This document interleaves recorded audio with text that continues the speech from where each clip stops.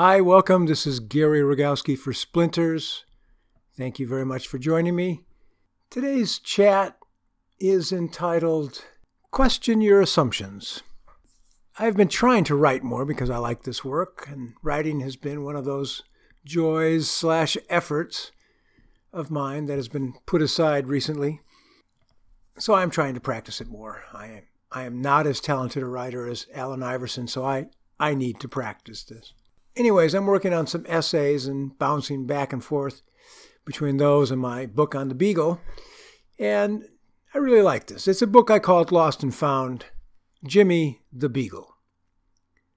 Did I ever tell you about the time I lost him right next door to my house? For like almost an hour.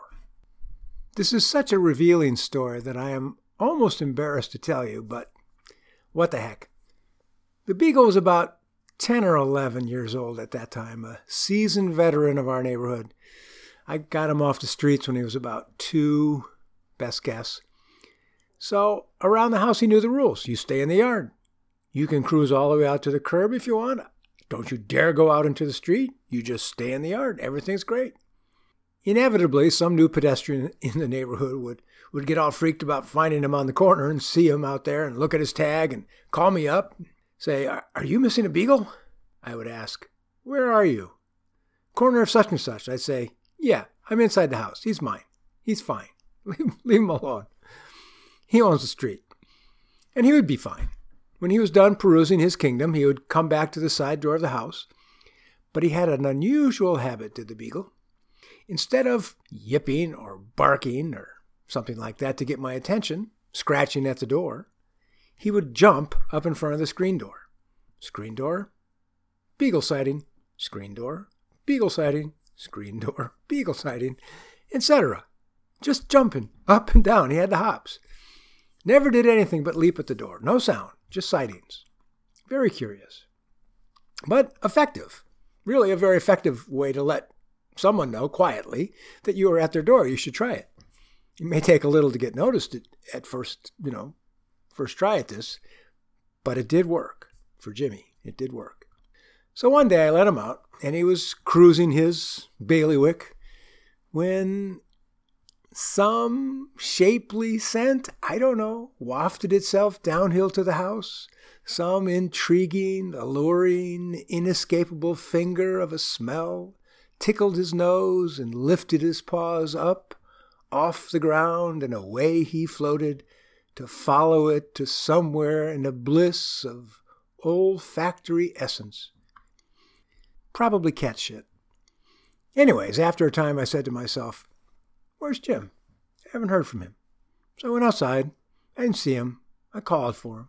Nothing. So I walked down to the corner. He wasn't there. No sign of him. I walked to the other edge of my yard, and still no sign of him. I walked around back. No sign. I became a little concerned, so I gathered up the Witt twins of mine, Half and Dim, and put them in my back pocket and said, "Let's go look for the Beagle." I walked all the way down the block calling him, and I got nothing. Now this is starting to worry me, because he never took off at home. He never took off. I went a block and a half in the other direction to my friend Sean's house to see if the Beagle was there. No sign of him there. I was becoming concerned. I decided to go all the way back to the park to see if he was there, and he was not. Walked all the way back, calling, whistling for him. He was not there. Now, me and the twins at this point are completely unbalanced. Jimmy would not hop into the back of a truck filled with treats because he knew where his bread got buttered, and he stayed close. People would try and pick him up, and he would bite them.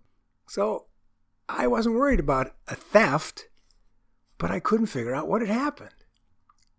I walked past my next-door neighbor's house.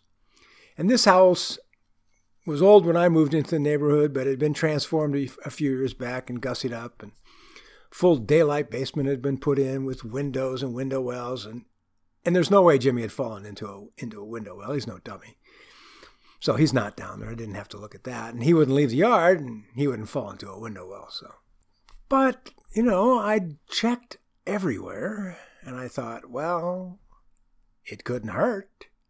So I walked up to the window well and looked down into it, and there was Jimmy looking up at me like, "Hey, What's going on? Get me out of here. He said this wordlessly, of course. I was stunned. No barking, no... Why didn't you tell me I was calling you? He just was waiting for me. Now, he may have been leaping, but he couldn't get high enough for me to see him, or if he had been, that would have been a hilarious sight. Beaglehead, jumping up and down. And I'd walked by this spot, 3 or 4 times, calling him for the last 45 minutes, an hour. And he never barked at me, evidently because he thought more highly of my intelligence. Clearly a mistake on his part. Anyway, it showed me once again that whenever I make an assumption, I need to question it first. Is it truly, really a correct assumption? Because it may have never happened before, but that didn't mean it couldn't have happened this time.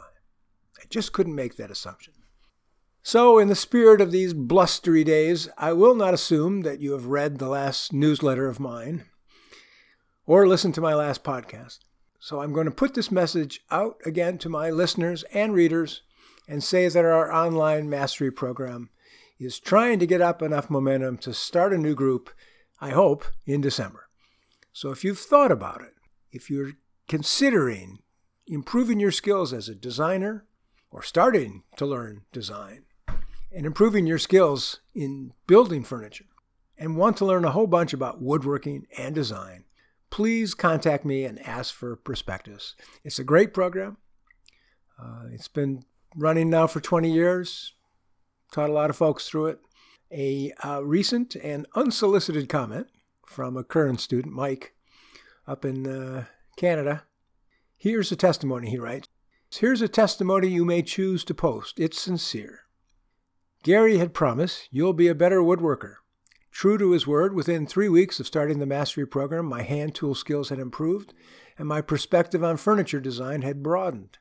Simple exercises like chiseling an indent into the base of a straight table leg illustrate how texture and creative elements can elevate and enhance your work.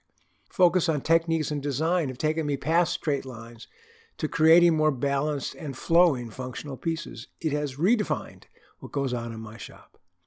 My designs are no longer limited by my skills. And yep, I am a better woodworker. Mike. Thanks, Mike. So please go to our website, northwestwoodworking.com. Go to the online mastery page. Click on that, and you'll get some information there. And you can click on the link there to ask for a prospectus, which I'm happy to send along. Question your assumptions about your work. Always worth doing. Thank you very much for listening. If you like what you hear, you can support me on Ko-fi.com. Love hearing from you. And please check out the website. We're still running. We're still grinding. We're still going. So thank you for your support. And stay safe. All right. Take care. Bye-bye.